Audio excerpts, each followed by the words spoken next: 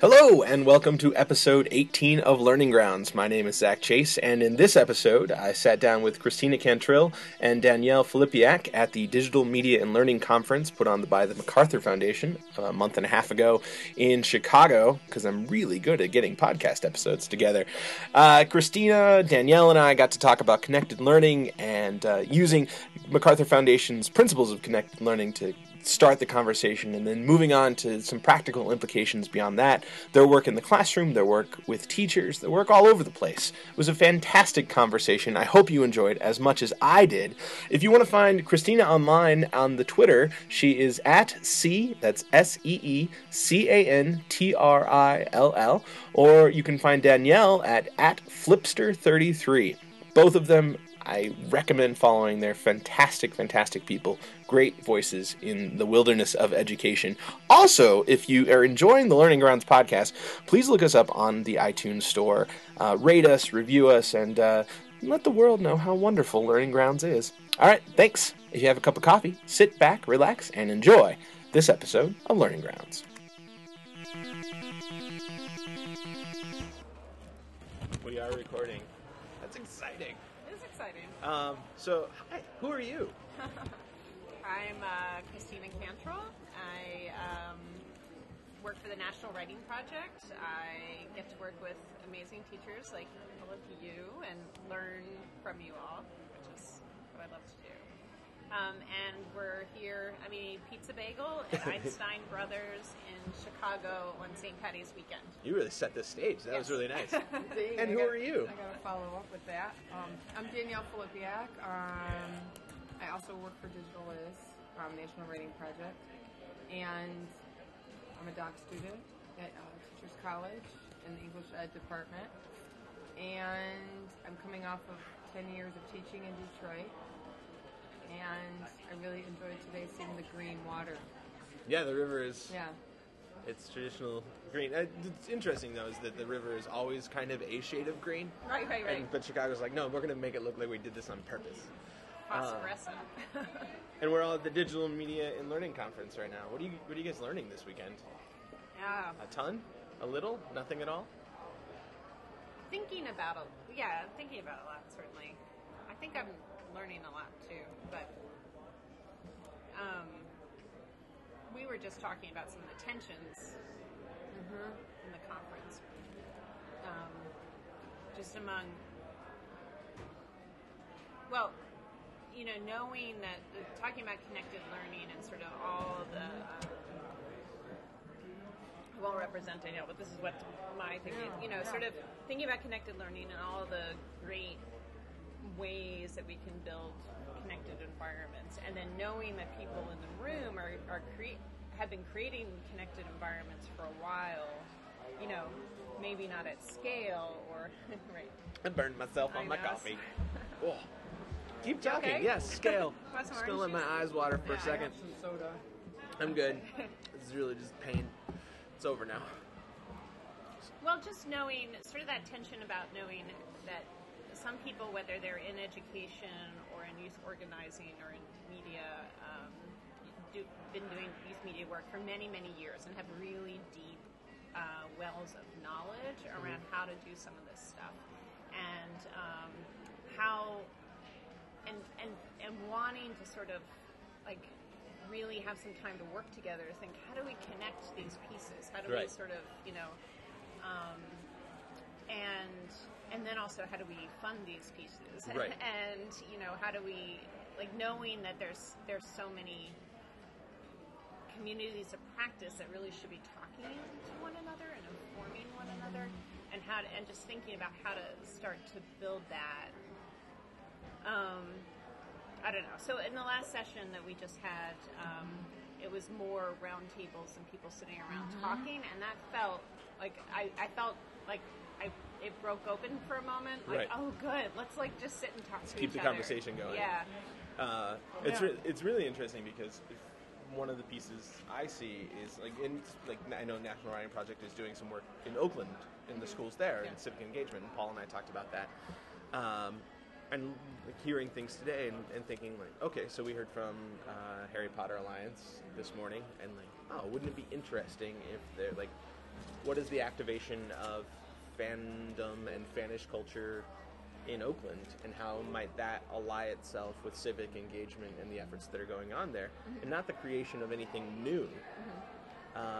But it looks so often, especially since there's so many nonprofit pieces here, and not necessarily K-12 pieces, like public school pieces. How do you align and find common cause? Like Writing Project has its funding, Harry Potter has its funding, or Harry Potter Alliance has its funding, and not necessarily need new sources of revenue to do this work, but like, oh, we're already pushing in the same direction. What if we saturated this spot with the efforts that are going on here? Like, what if everybody was on the ground in the same place, and rather than, oh, let's build this new thing? Yeah. Well, I think that's like kind of the concern that I have is that there is so much happening at the ground level, and it seems like there's been an acknowledgement that there's this like wealth of knowledge that many of these organizations bring that aren't attached to any foundation money or minimal foundation money or non-sustainable foundation money. And the question is like, there are assets that many of these communities already have, and they're generating their own media pieces, and they're generating their own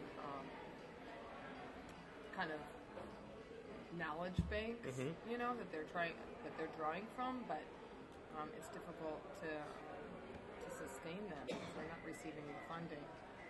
They're not receiving enough to expand their efforts and to keep their work going. And so I think one of the conversations that we were having earlier is like having lots of experience in some of those grassroots initiatives and grassroots organizing, having that perspective and coming into a place that kind of feels so privileged, where you know there's lots of people in the room who are in positions of power or do have money, and they're talking about connected learning. Right. And some are talking about it in a way as though it's never been done before, but then also knowing on the ground that there are many communities who have been working on these initiatives for a long time that are not in this conversation enough, or are not receiving the funding that they need, or not being even acknowledged. It's hard sometimes to deal with those tensions. So, you know, I kept on thinking, I had several conversations throughout the conference with people who were like struggling and hustling in this conference. Right. Like, who do we need to meet? Yeah.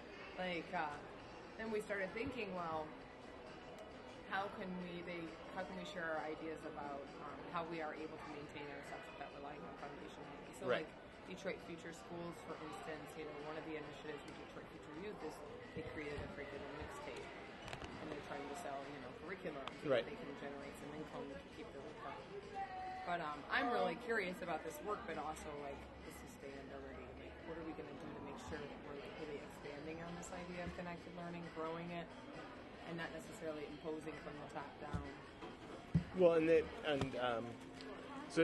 so a lot of these initiatives have intellectual capital behind them, have social capital, and have cultural capital, and that gets you moving. It feels like, you know, like this is but as a volunteer effort, or you know, like I have my day job, and then I have the job I do with my passion, right, and that pays me back, and that's how I get reimbursed. And looking at, well, at what point is that not enough, right? At what point does economic capital need to enter into the field? And I think that's really interesting, and how much is enough, right? Because sometimes that can dilute mission, right? They're asked to dilute their mission. Exactly. To get this, you have to shape to go this way, and I worry that changes things in a way. I was in a panel yesterday on kind of democratic citizenship and digital democratic citizenship and digital natives and how they contribute. And one of the pieces was how do you build that capacity, and what do you need to drive what you're trying to do?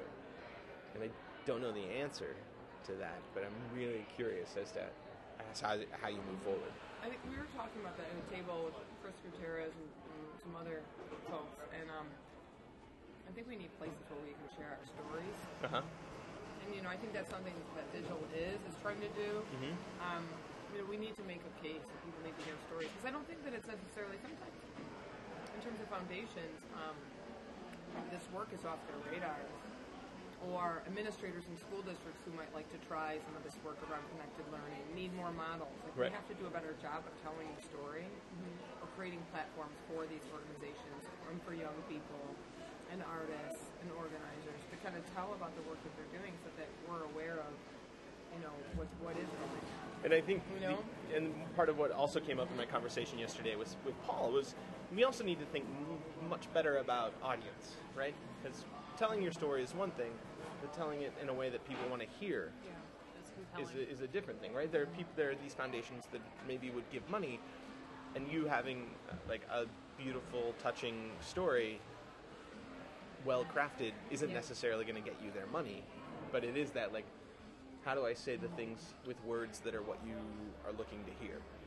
Well, I was saying to Danielle that, part of what I'd like to see, and I don't know how well one moves it, but it's sort of like if, I keep thinking about these communities of practice, so these practitioners, and, I'm sort of always working with adults, so, being able to talk to each other and sort of come up with, some sort of shared visions around points of connected learning that feel, like some common language, to sort of like move forward on, and maybe some points to work on together. So whether it's like a focus on like media production is the point, but the language around connected, it's situated. So is it similar communities to like the open standard of the badges that Mozilla just opened up? Like, I think that's really interesting parallel. Yeah. Right. Like here, like to get a badge, here's what we need. Like here's the kind of data you need. Here's the mechanism for how we do it. Yeah. But also different because it's such a diverse landscape in a completely different way. Like if I know I want to talk about badges, Googling that, finding Mozilla, just because of the way Google works, right? It's going to lead me to that thing. But finding somebody, like if I'm in Seattle, finding somebody in the middle of Missouri who's doing similar work and coming up with common language, much more difficult. So how do you set up that kind of network? And I think Digital does that to a point. I don't know that it's exactly the mechanism to get there. Right. And I'm not sure what is the mechanism to get there. Like how do you craft that common language? Well, I do think that these, like I keep thinking about even Philadelphia to begin with, like some of this happening in local face-to-face communities, and then some of it happening in online spaces too. Like that combination feels like, so the Hive I think is an interesting design of educators who are working in, our mentors who are working in informal spaces with kids, right? So that's like a community practice, and then there's this, what are the other sort of communities that we can connect on the local level, and then how to bridge those pieces online with how, what are some of the designs that people are coming up with together? Like, what's it actually start to look like on the ground? And I don't know. I don't think Digital quite does it at all. I mean, I think that we do need more tools, and also more, I think podcasts like this, or, opportunities to just sort of sit and brainstorm and then share those brainstorms, those sort of works in progress, and then thinking through, teachers teaching teachers, I always think is such a helpful design of sort of like, or actually Mozilla also does their work. I think they have interesting ways of organizing their work because they do all their work in the public, right? So they'll come up with a framework that, and then they just have these open calls and everything's open and it's like all iterative, right? So it's really taking that sort of constantly iterative approach, but how to do that with busy lives, like to figure out, Well, in the schedule of a school day, that sort of tell me the 30 minutes of free time the teacher has that they're not using, right? And it is maybe when they're at lunch, but still tutoring 5 students in the middle of their day, right? Like, how do you shift that in? And something that is occurring to me as we talk is like, what if you get a school leader to say, for every faculty meeting, we're going to run it like a conference session, right? And we'll give you space as a teacher. Not the whole meeting, maybe. Like if we have an hour and a half, I'll give you 30 minutes to run a conference session on writing across the curriculum, or like scientific method in a cross-disciplinary sort of way, and talk to the whole faculty and lead a session on that. And that might be a space to start that conversation. Right. And how interesting that would be. Again, teacher-led, kind of the teachers teaching teachers model and approach to things, but giving some space there. Yeah, I mean, I do wonder. It's like however the communities are designed, how can we like find spaces for this this conversation to happen within those communities, and then start to connect those. And so, as your community, as your school community, you know, that's a distinct space to sort of figure out the design problem of this, and then if, you know, you're a larger community practice like a national network, where's the space to do that, and then, you know, well, and or how do you your listen? Local nonprofit communities. Yeah, but you're still connected. I mean, I feel like, I've been to idealist.org so many times and thought, wow, this is not doing what I would expect it to do, right? This is a site that is all about connecting nonprofits and organizations and work. And you would think there would be a more kind of proactive, mission-based piece to it that I just don't see springing up there. Well, I wonder if, I just wonder, like, one of my things that I'd like to just open as an inquiry is, like, how helpful was the language around connected learning? How helpful is some of this stuff to have shared to facilitate dialogue around this? Like, do these principles actually help to have conversations? Because I do think that, I'm not sure Idealist has, like, a theory of action. And I think that you can work around. Right. But what I've noticed, like what I've learned at the writing project, is when you have something to work on together, that's where it starts to go. Right? What's the problem we're trying to solve? Yeah. And then everybody can at least know that that's the direction they're working toward. No, you go ahead. Well, it sounds like what keeps on emerging is like two concepts, right? Like relationships and inquiry. And it's really just talking about relationships and inquiry across spaces in ways that are useful and generative in very humanizing ways, right? I mean, we want students to have a particular skill set, but we just keep on going back to this. Excuse me, I'm choking on chips. We just keep on going back to these two concepts, you know? And I think that, you know, what that looks like might be very different across spaces. It depends on context, you know? And I think sometimes we tend to think that we can kind of nail down a way of doing this, and that makes us feel better about it. But I think that what relationships look like and the inquiry is going to look different based upon where you're at. But I think we need to start really thinking about, you know, the kinds of practices that need to be in place to support connected learning and provide examples of those practices, and specifically as like culturally relevant and sustainable practices, so that it's generative for whatever community is engaged in the work, and allowing them to come to a mutual understanding and vocabulary to discuss, you know, that connected learning work in their context. So what isn't connected learning? So, like I feel like we can define what is connected learning, but I think it's more helpful to know, like, oh, this is what it isn't. So I'm real worried about this, like, well, I keep pulling out this one blog that Chris Lehman wrote about personalized learning. And the whole thing about designing infrastructures, you know, it's very much about content delivery. A focus that, if your focus is on education, is a content delivery system, then these systems are being created for content delivery that, you know, that kids can engage with. And so, you know, when you hear... So you hear people talking about, in, let's say, teacher contract negotiations, for instance, right? That, like, let's take off the cap on teacher size because we can be inventive and do lots of things, or on class size. We can do lots of things with blended learning and stuff, so we can, you know. And to me, it's like you don't, that stuff worries me because you don't do blended learning to deal with austerity measures. Right, no. Right? You actually, like... What can we have them do? Right. Like, what new opportunities are you creating for students to learn? Right. And what concerns me is that the blended opportunities that are being thought about are more like warehousing kind of like teaching methods of delivery, content delivery, and then you see all these. So when South by Southwest was going, and there's all this new technology that that is not about content creation. So I guess one of the things that I really want to push on in terms of connected learning, and to answer your question directly, is to say, like, is it a creative process, or like, are people creating in it? Are they like content producers and not just consumers? Mm-hmm. Because I feel like that might be a distinction. Okay. Like if you're not producing content, if you can't actually like contribute and facilitate your own some aspect of your own learning path, is it connected learning? And so,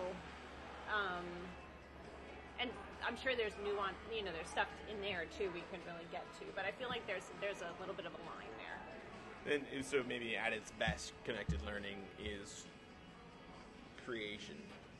There's a component of creation going on. I think that production-centered piece is a pretty. And if I'm not creating, are we piece. still counting it connected learning, or are we saying no, creation has to be part of the game? I think it does need to be part of the process. Right? I mean, we're not living in an age anymore where it's like necessary for our survival to understand like processes of consumption. Like we have to, and it seems as though that is what schools are prioritizing. Not everywhere. I'm a hopeful. I'm optimist. But I do think creation is really essential, especially like when we have an unknown future. Mm-hmm. How do you prepare for an unknown future? I mean, creation seems to be, and embracing your role as a creator and producer seems to be really important. And not necessarily the product, but the process and the self-concept that are informed by that. Like, we need young people who believe in their ability to create and connect to others. And and I'm going to go back to that relational piece, because I think that it's really important that we talk about it in the context of this conversation, because the same inequities can remap themselves onto these new spaces if we're not careful about centering relationships. Well, I wonder though. Look at us now. Right. We're sitting here eating a meal together and fellowshipping, and we're asking questions. So again, those two components, relationships and inquiry, are present in this generative conversation that we're having. I worry that we don't talk about the importance of being a user at the same time, right? The conversation in this group that we've seen is all about helping people create things, and I'm a huge fan of creation, right? But what's the point if we're not also helping people learn how to be good users? Right? Like, and sort of community members, or if everybody's creating something but no one is using the things that are being created, then you've just got a lot of stuff, right? And more stuff will happen, and I worry about that. That's where the critical, the critical piece comes in. So, are you consuming without an awareness of the systems that are in place, and where you fit into those systems, and what, how your how your participation impacts those systems. So I think that's for me, interested in English education. Are we thinking about teaching in ways that allow students and young people to have access to critical media literacy, for instance, and really understanding what's in front of them? Well, and focusing your creation on a need, right? This is Gardner's intelligence definition. Are you solving a problem? Are you recognizing new problems? And are you creating something that is of use to the culture in which you reside? And I think we miss that part when we talk about let's have kids be producers. Right. Maker culture is great. If I'm making it for me, that's one thing. But I would rather be helping kids and students of all ages be making something what's the need? Okay, that's great. This is why we like engineers. This is why we like designers. They don't come in. There's, by and large, they're not just saying, "I made this. Yeah. Now you want it, right?" So I also agree, and I just want to push on just having a little bit so I really agree. I think that there's lots of things about the maker movement that I think require that lens, especially when we're consuming materials, and producing materials. Right. like there's a materiality and an environmentalism within it all Right. that and in our computer use, it's like profoundly affecting our environment, right? So, and I also think that making for making's sake is sometimes a healthy thing, right? Because you really can learn new ways to mold and craft your environment and understand how to manipulate things and how to change them and what their material nature is. And sometimes that ends up being like just another thing that you make, right? And then sometimes that can lead to that could lead to a purpose that could open up a whole thing.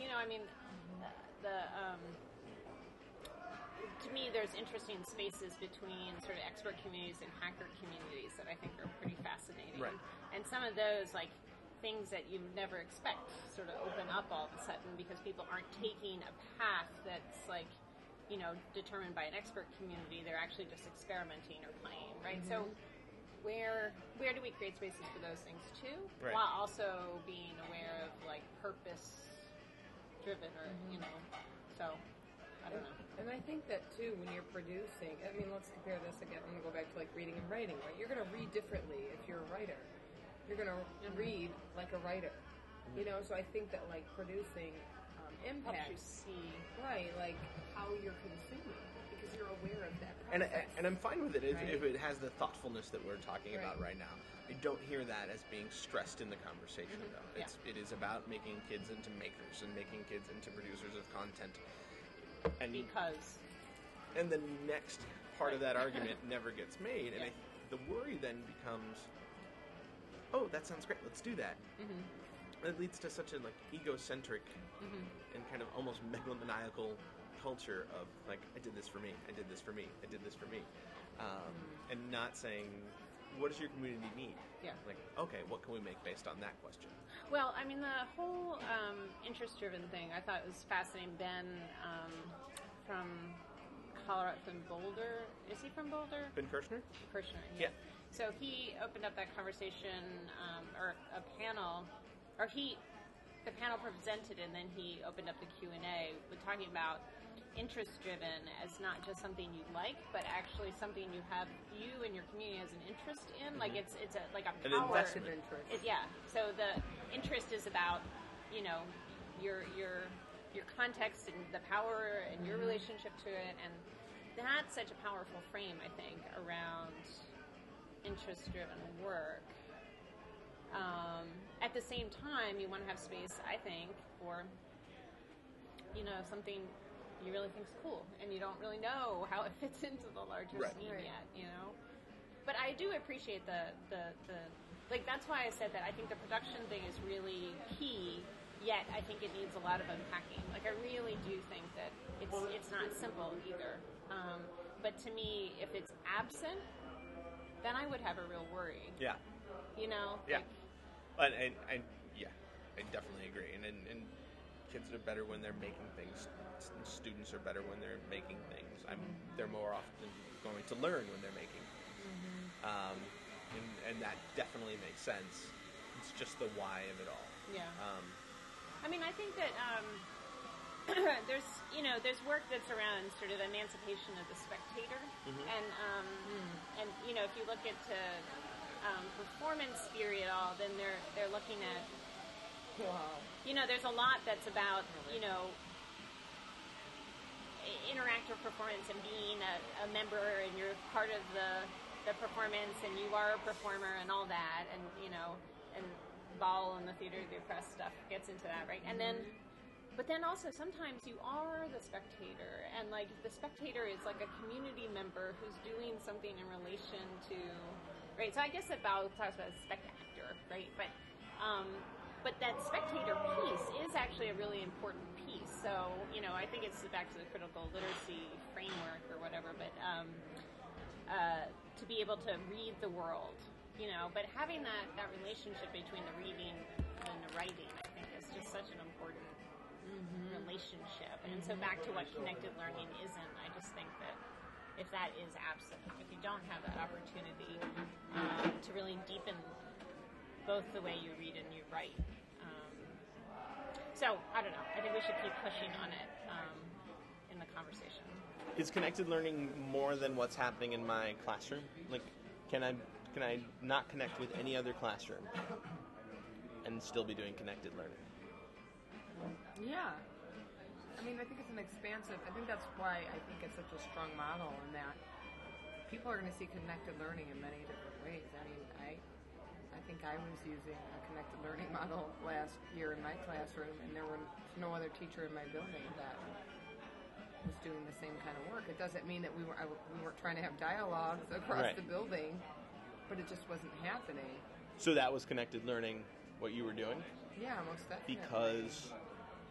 on so many levels. I mean, we were connected to the community. We were having dialogue. No, but different. But what I'm talking about is, like, if I don't reach to the outside community, if I don't reach across the hall, if I don't reach to another school or another expert, can me and my 32 students, absent an internet connection, be embodying connected learning? But I'm a little confused because what I'm saying is we were using digital tools to connect to our community and tell our stories. We were sharing those stories with people in the community, with other schools. I mean, on multiple and various levels, politicians. So, yes, why you asked me if I'm not sharing with someone else in my building, or someone else in my building is not doing connected learning, is it still? I meant, right? like, if I'm not sharing, and even outside of my classroom. if it is staying in my classroom, what is happening? If it's just staying in my classroom, is that connected? Like, is there necessarily a digital component of connected learning for one piece? And does it have to be bigger than a classroom? Either bigger as in the sense of connecting with the community, or bigger in the sense of connecting with somebody else in the school. I mean, is that necessary? How I see it is that there's like this hybrid notion of literacy and understanding and engagement that is not just centering whatever is in the class. So when I think of connected learning, I'm not just thinking of like connecting to bodies and people, but connecting to ideas that might be outside of the classroom. Okay. Right? Or understandings that might be happening across various spaces, and engaging and centering that inside the classroom. Yeah. Which is very different from some other classrooms where, what is centered is, the text that was selected by the district that you were to read on days 1 through 5, and here's the questions, like that's not connected.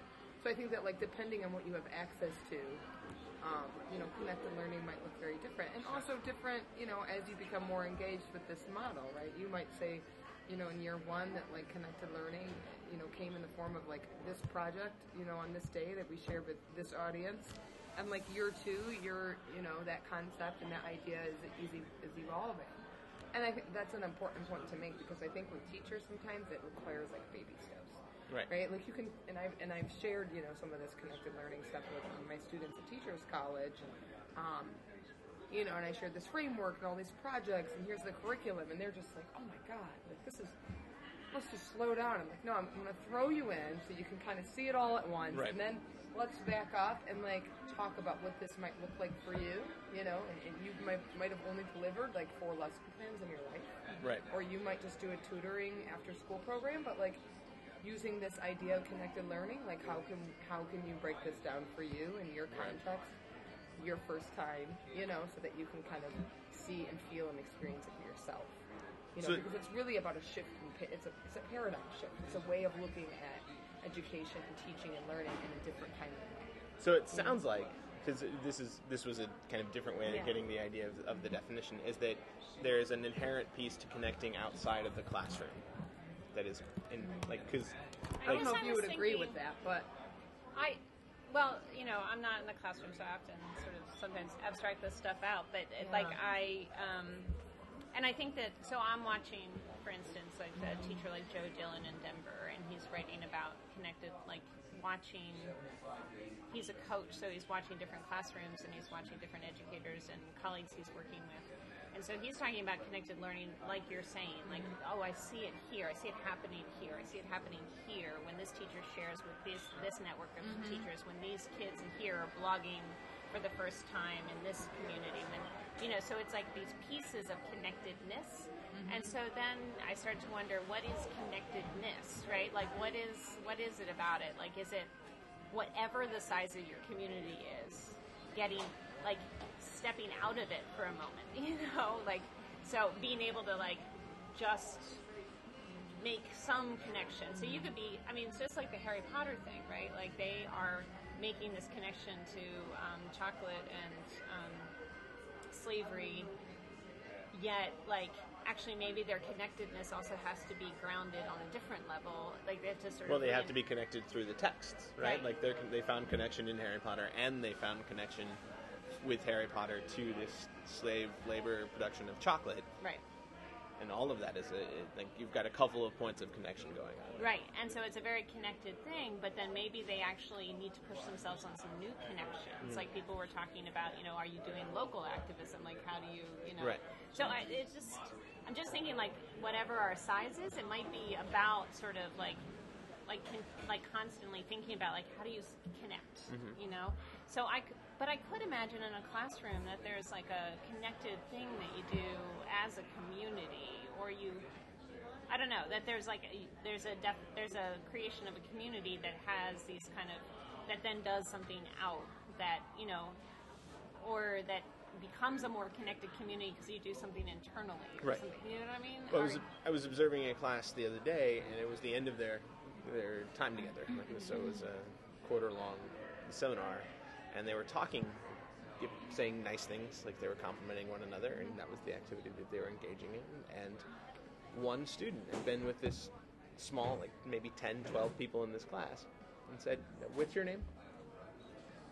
Oh, seriously? Okay. Danielle. No. Okay. I mean, that's what they said. Right. Like, 9 weeks together, group of 10 to 12 students, and this kid didn't know the name of the kid who was sitting 2 people over. Yeah, so maybe the connectedness at that moment is... Right, and so, I mean, that's another, I think, like, if we talk about the law of unintended consequences, if we're so busy thinking, how can we connect with the community, how can we connect with this writer, how can we connect with this tool maker, how can we, like, are we losing sight of each other? Yeah, exactly. Like, well, and your idea of connectedness, like, might not do anything for my community. right. You could be coming in and thinking, well, I'm connecting across all these spaces, but it's not meeting my needs and the needs of my community. Because I'm just telling you what I think connected learning is, you know? Which, again, it has to come back to that question of questioning. Right. Like, what do you mean? It's like power sharing. Yeah. I mean, really, because I think, you know, education systems position students in particular ways. And I think for me, like, connected learning is really powerful in that it, and that when you start thinking about what it is, you know, your teacher mind, if you're a teacher, I guess in this case, you know, you're rethinking what your position is in the classroom. As a facilitator, as a knowledge broker, you know, and you start thinking, well, what is my role in this? If I'm, you know, even while I'm trying to get my arms around what connected learning is, I'm rethinking, like, what my role is in the classroom and with students and with community members. And I think that that's, like, well, and that is just how you really connect, right? Like, how am I connecting? Like, what person am I in my repertoire of people when I'm connecting with these other people? Well, it's making me think about, so I was just talking to Paul Allison a little bit about this, but in youthvoices.net, students are, so I've heard him talk about this, so students are, you know, often finding things of interest or passions of theirs, and then doing research and writing and sharing around that in a sort of iterative way, right? So they can sort of dig into something they really care about and develop their voice in this community. And then, but it's very much tied to developing your voice within community. Like, that's an inherent element of it, you know? You don't just develop your voice to develop your voice. You know, it's really much a bit. And so it is a blogger's ethic in that way, you know, it's like really developing that. But, and as a teacher, then sometimes he's also talked about how, you know, he'll support they'll support their students in doing this. But then sometimes a current event happens, and like everybody has to stop and like do this current event. So what's the intersection of like stepping back and like dealing with something that's happening in the world, and then going back to your and levels of community membership. Yeah. Right? Like we are this small community, we are part of a larger community. and then we step out and we see, and then we go back Right. to this stuff that we're because who we identify as in the small community is somebody who helps the person who's over there, Yeah. not just the people who are right here. And then when I was thinking about that movie last night, did you watch the movie? I did not. Okay. What was the movie? I didn't see it either. I Is was School Enough? Oh, okay. Conference. That was a movie. All right. It was a movie. I just saw it on and I thought, well, wow, that's a reception that has a question attached to it. That's interesting. I've never had an essential question to a social gathering before, but I'm down with it. I sort of love that idea, actually. Yeah, no, or you're the right. hashtag this is the hashtag for my cocktail party. Right, exactly. But you were saying you were watching the movie last night. Well, there are problems with the movie so I could go. Yeah. I thought there were problems with the movie. Did you see it? no, but Okay. yeah. Well, there is I think, unfortunate rugged individualism. And this isn't the only problem, but there's definitely like that, and whether it's a true individual following their path, or if it's just that the way it's framed, it makes it look like, it's very like this one person's path, or like it's a very individualistic thing. And I was thinking about just how important it is to like follow your path in a larger community, or just like that those juxtapositions Right. are so important. And unfortunately, the movie seems to, as if there isn't a larger. I actually think it's false. I think there is a larger community. Is the truth of it, and you just don't see it in the film. So it's sort of this myth of like, just doing Do your own thing. thing, Right. and and that really worries me, and that feels very not connected learning to me. Like back to the question of like, what is that? That feels very disconnected. Yeah, and like who is, something also, and maybe I don't want to be critical because I feel like sometimes, but,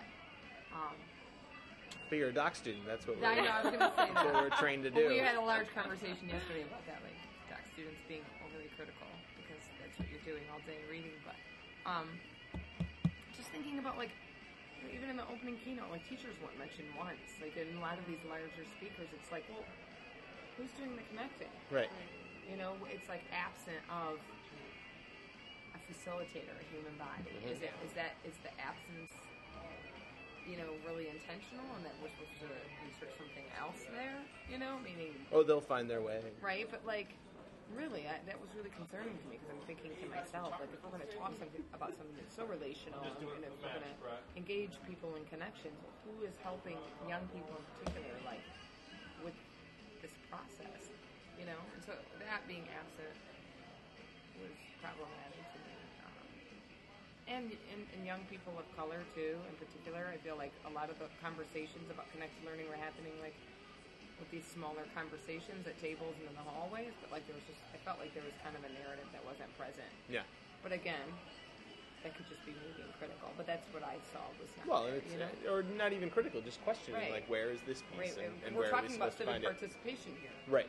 We can talk about We've got a civic Occupy, institution Right. that everyone right, has some connection right. with, and yet it's not. Yeah, we could talk about Coney and the Occupy movement, but like, there's a lot of people here who. But there's those a things school- go away. But schools seem to be Right. here. But there was also a school movement too, right? And there's a lot to be said that's wrong, and there's also, and I don't know. I don't want to be too glib about this, but I do. Sometimes I get to the connected learning principles. I'm like, it does feel so Deweyan to me, and like that there's I've learned this from the progressive educators that I spend time with. Like we're in this. We get this. Like, It's wonderfully Dewey, but Dewey would pick up on the piece that you're talking about, and that is like Dewey doesn't say absent of authority. He says you respect the people who have been there before, right? Yeah, And absolutely. the teacher is important as the authority, Absolutely. and he says the person with the more mature experiences, which I really like, is like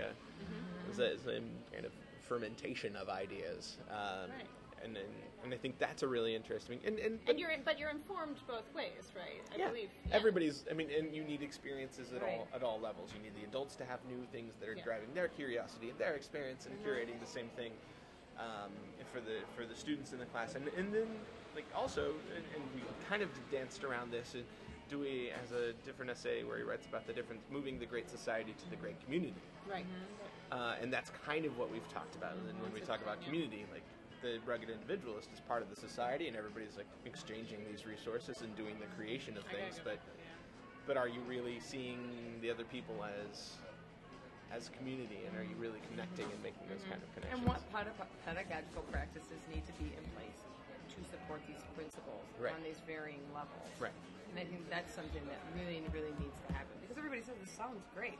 This really is nothing new. It is kind of like, I don't know, Dewey. It's just there is knowledge out there. Right. Well, and Well, how can we go into these communities that already have a particular knowledge base and understand, in my position as a teacher, what can I gain from the assets in this community so that I can transfer that into an understanding about pedagogical practices that need to be in place Right. to be able to work together with my students, for instance, from an asset-based Right. perspective, and develop these connected learning environments. I think that's kind of like the missing piece that I'm really interested in thinking about more deeply. So I'm going to wrap up this conversation, but I have two questions for both of you. One, what's something that you're reading right now that you think other people should read? And two, where on the interwebs could people find you if they wanted to? What am I reading? What am I reading? I've been reading, and I think you might too, a lot of Chris Gutierrez's work. And I started with her third space work, and partly I started reading that because I'm really interested in understanding youth voices, and I'm actually trying to understand what's happening in youthvoices.net, and really around how teachers create curriculum and these sort of In third space, in I third space. should point out is, and because we talked about this a little bit, because I'm looking at third space too, but I'm looking at the physical third spaces, and Chris focuses on the conversational third spaces and the relational third spaces, Right. and what's going on in there. Yeah. Okay. And then the semantics work that she presented here, and to me, what feels important about it is this, like, what she calls the horizontal connection, which is also very rhizomic language, actually.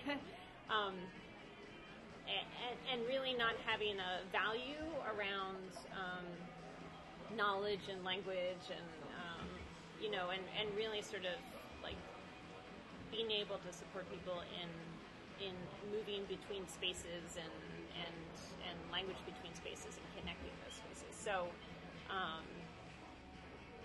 to me, and not just using, I don't know, to me the important part too is like not using them as ladders or bridges to other spaces. Again, that would be the hierarchical vision, but really being able to be more fluid. And it just feels to me like a much more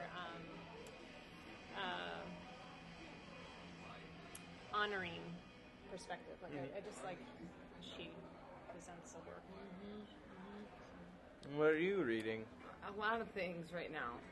What do you like that you're reading? No, I'm taking two classes. I'm taking history of segregation in U.S. schooling alongside it. It's a pick-me-up course, I would imagine. along with African American literacy course, and so that's really interesting. And thinking about those alongside each other.